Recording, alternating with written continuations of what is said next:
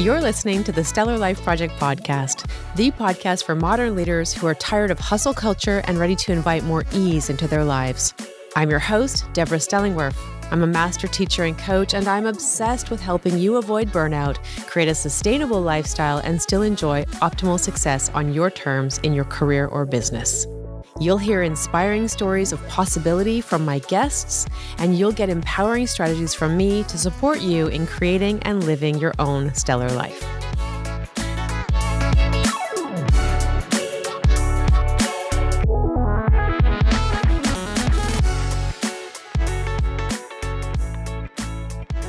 Well, hello there, stellar friends, and welcome back to the Stellar Life Project podcast. I'm so excited to have you here today. Today, I want to talk about New Year's resolutions. Over the past month, obviously, we're in the first week of January here of 2022. And over the past month or so, we've been hearing a lot of talk about goal setting and New Year's resolutions. Did you make your New Year's resolutions? Well, the reason I want to talk about New Year's resolutions today, even though we are now a week into the new year, is because someone recently asked me what my thoughts were about New Year's resolutions. The short answer of what I told him is this: I prefer intentions and goals over resolutions. Now, that said, let me explain. Since I'm a coach and a big part of what I do is helping people to create the life they want by supporting them in, first of all, defining their goals and then sticking to their goals, you might be surprised to learn that I'm largely ambivalent about the idea of New Year's resolutions.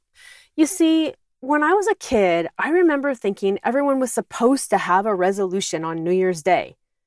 And being a kid, I remember being at a loss for what to choose as my resolution. Should I give up candy? Should I resolve to keep my room clean? Should I go on a diet? Yes. That was a message I remember being aware of as a good choice for a New Year's resolution at a very early age. But that is another story for another day. The long and short of it is that any way I looked at it, New Year's resolutions didn't seem like much fun. The focus on resolutions, from my perspective as a child, was that they weren't much fun and they were all about giving something up, candy, or doing something that wasn't fun, cleaning my room. In short, the idea of a New Year's resolution was connected with deprivation, struggle, and loss of something good. Now, maybe that's not your experience with New Year's resolutions, but it was definitely mine.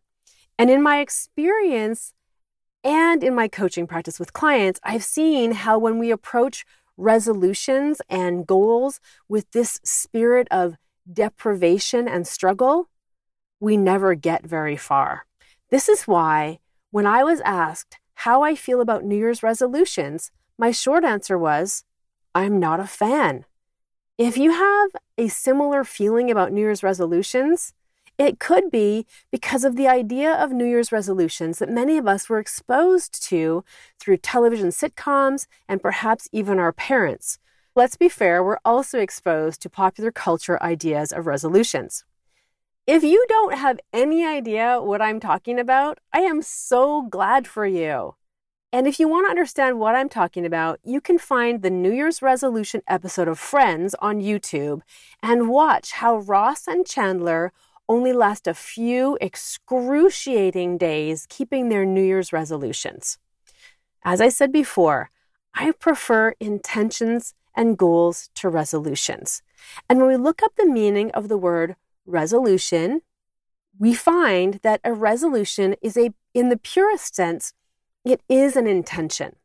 It's the act of resolving or determining upon an action, a course of action, a method, a procedure, etc. To resolve something is to make a decision or a determination to do that thing. Now, to make a firm resolution to do something is absolutely a good thing. It gives energy to our goals and intentions. And I'm not saying we shouldn't have resolve when we set goals and intentions. It's the particular characteristics of New Year's resolutions that I have concerns about. The problem I find with the very idea of a New Year's resolution is that there can be a rigidity of focus, and yet often the resolutions we make don't have legs because there's no clear goal or outcome connected to the resolution. Like Ross, who in the Friends episode I referred to earlier, resolved to try something new every day. Now, there really is nothing wrong with such a goal. I did that for myself once. I set a goal of doing something that scares me every day. And let's be real, life goes on. And when we set ourselves goals like that to do something either new or scary or different every day, we can get our own way around that just because we've got other commitments. But there's really nothing wrong with such a goal. What it lacks in this case, and I think in mine too, is the inspiration to keep it going.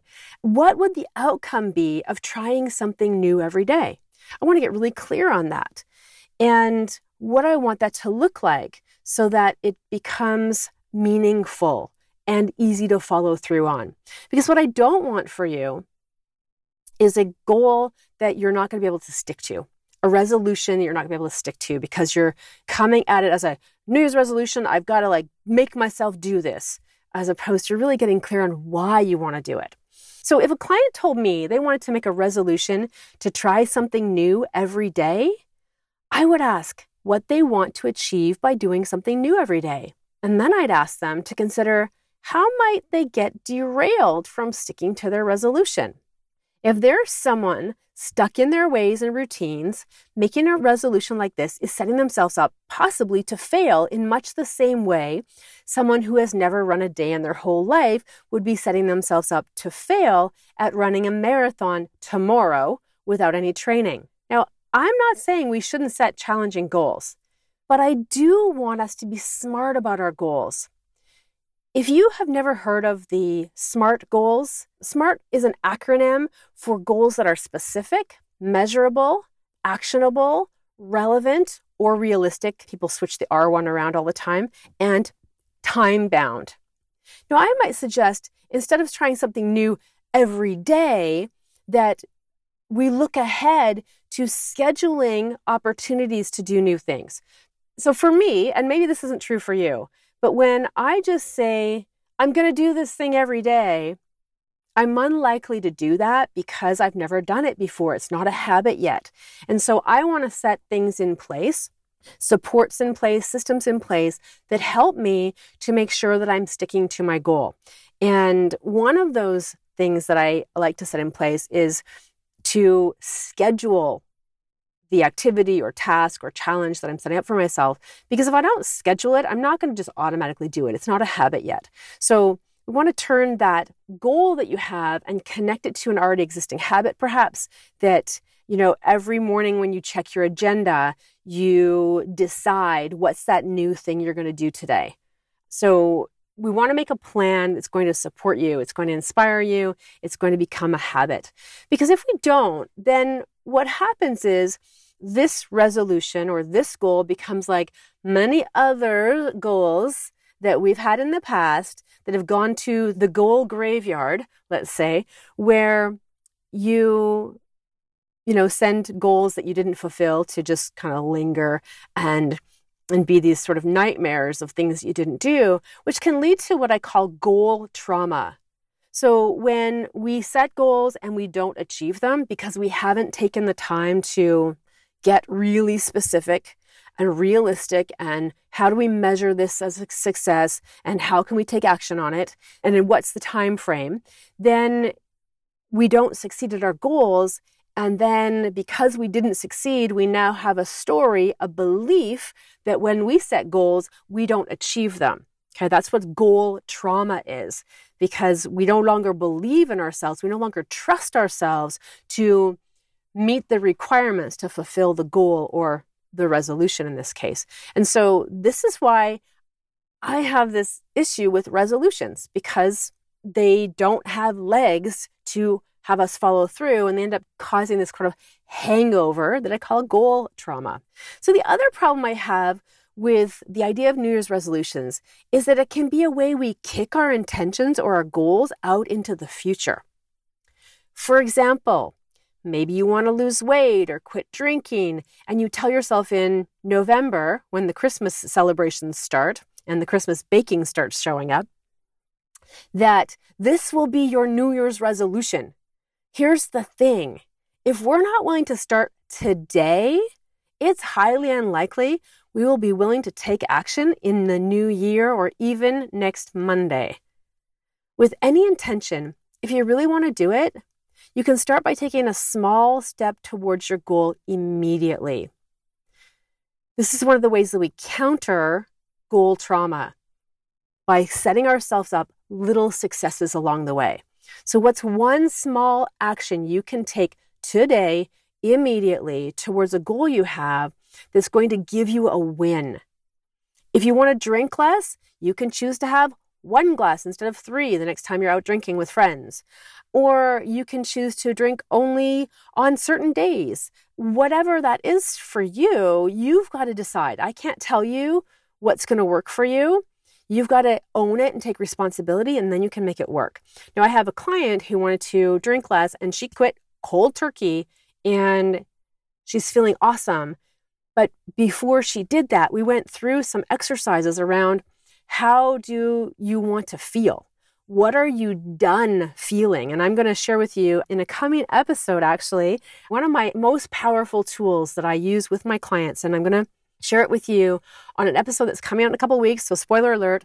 And we went through that technique with my client and got her really clear on what she was done with and what she wanted to feel more of. And that gave legs to her goal of drinking less. It gave her motivation, it gave her inspiration. And so far, she's doing awesome. And she didn't wait for that to be a New Year's resolution. This is something she started in the fall. So she was ready and she planned ahead for how she was going to handle the Christmas and holiday invitations and challenges when other people are wanting to drink. And so she did really well, and you can too. So if you want to lose weight, you can start by using smaller plate or cutting or reducing one particular kind of food that's a weight trigger for you. So I don't usually struggle too much with my weight, but my one weakness is bread. I love bread, and if I eat too much of it, I get all clogged up and I gain weight. And so for me, when I want to lose some weight, my jeans get a little tight, I just cut the bread and everything's good. And if I want to go more severe, I just cut the bread and the sugar, which I don't eat a lot of either, but those are trigger foods for me. So I cut them. So you could do that too. What is the trigger food for you? I have a friend whose trigger food is chips. So, you have to kind of decide what is that thing for you, because goals have to work for you. If you want to be more responsible with your money, on the other hand, or make more money in your business, you can take steps towards those goals today. Now, it might be your step is to ask me about my cash clarity and money mapping systems. Yes, shameless plug there. I'm really excited about those systems and the effect and impact they're having on my clients who are using them. So I'd love to share them with you. If you're interested, reach out. Now, I could go on about the types of goals and little steps you can take, but I know you get the point. So what is your goal? And what is one small step towards making it real that you could take inspired action on today? Sit with that. Now, what do I mean by inspired action? Inspired action focuses on the outcome or the payoff of the goal. For example, you can start by answering these questions. Why is this resolution, intention, or goal important to me? What will the payoff for success be? And why is that important? What will that give me? And if you want to drink less or quit smoking altogether or manage your finances better, it's likely that the payoff is for drinking would be waking up feeling good and clear-headed every morning, maybe saving money because holy smokes, drinking is expensive. No judgment there, but that's coming from a person who I don't drink because I have an intolerance to alcohol. Not because I don't like it, because I really love a good tasting beer, but I just don't tolerate it. And I'm just astonished at how expensive it is. So I think even if I could drink, honestly, friends, I'd rather buy shoes. So maybe it's that you want to manage your money better, and that's going to be a payoff of not drinking anymore. Now, if the resolution or the goal is to exercise more, maybe the payoff is fitting into your jeans again or feeling more vital and energetic. Now, if you want to spend more time on creative projects, maybe the payoff is an increased sense of wellness or self-expression. If you want to get a handle on your finances, it could be the payoff is you'll have less stress around money. That's a big one. We tend to think that ignoring our money and ignoring these things is going to give us less stress. But when we face them head on, whether it's any of these potential goals that I've talked about, stopping drinking, losing weight, exercising more, being more creative, managing your finances more, when we face them head on, that's when we get better results. So this is what it boils down to. I am not a fan of New Year's resolutions because the beginning of the new year is just another day. Nothing magically happens on January 1st to make you someone different than you are now. And if you aren't willing to do something today, what makes you think you're going to be willing to do it because of the turning of a calendar? Now, I'm not suggesting you shouldn't set intentions and goals for yourself in the new year. The end of one year and the beginning of another is a natural time to reflect on what's working and what's not working, and to make conscious choices about what you want to go differently in the coming year. The gift and the opportunity of this time of year is that we're invited to reflect on what worked in the previous year and who we want to be, what we want to do differently, and what we want to have more of in the coming year. And this is something I want to be doing all the time, not just at the passing of one year and the turning of a new year. I think that's what I don't like about New Year's resolutions. They're so focused on this time of year, and for many people, they're forgotten by the end of January, and there's that sense of kind of giving up, and we'll have to wait again until next year. Now, if that's not your experience, that's great. But it's what I associate with the idea of New Year's resolutions, and I imagine I'm not the only one. So I wanted to talk about this today as we start a new year and remind you that every single day is a new day. It's a new opportunity to resolve who you want to be, what you want to do, and what you want to have more of. So if we don't have a New Year's resolution, what then? As I said, we choose every day. Show up for yourself every single day of the year. Ask yourself those questions of who you want to be today and what kind of day do you want to have. Set the goals that are supported by focused, inspired action and a clear connection to an outcome or payoff. Focused, inspired action is always more fun than fear-based action, which can show up in the form of deprivation, struggle, and self-punishment that some of us have learned to associate with New Year's resolutions. And anything you want to be, do, or have, you can resolve to be, do, and have that today and every day.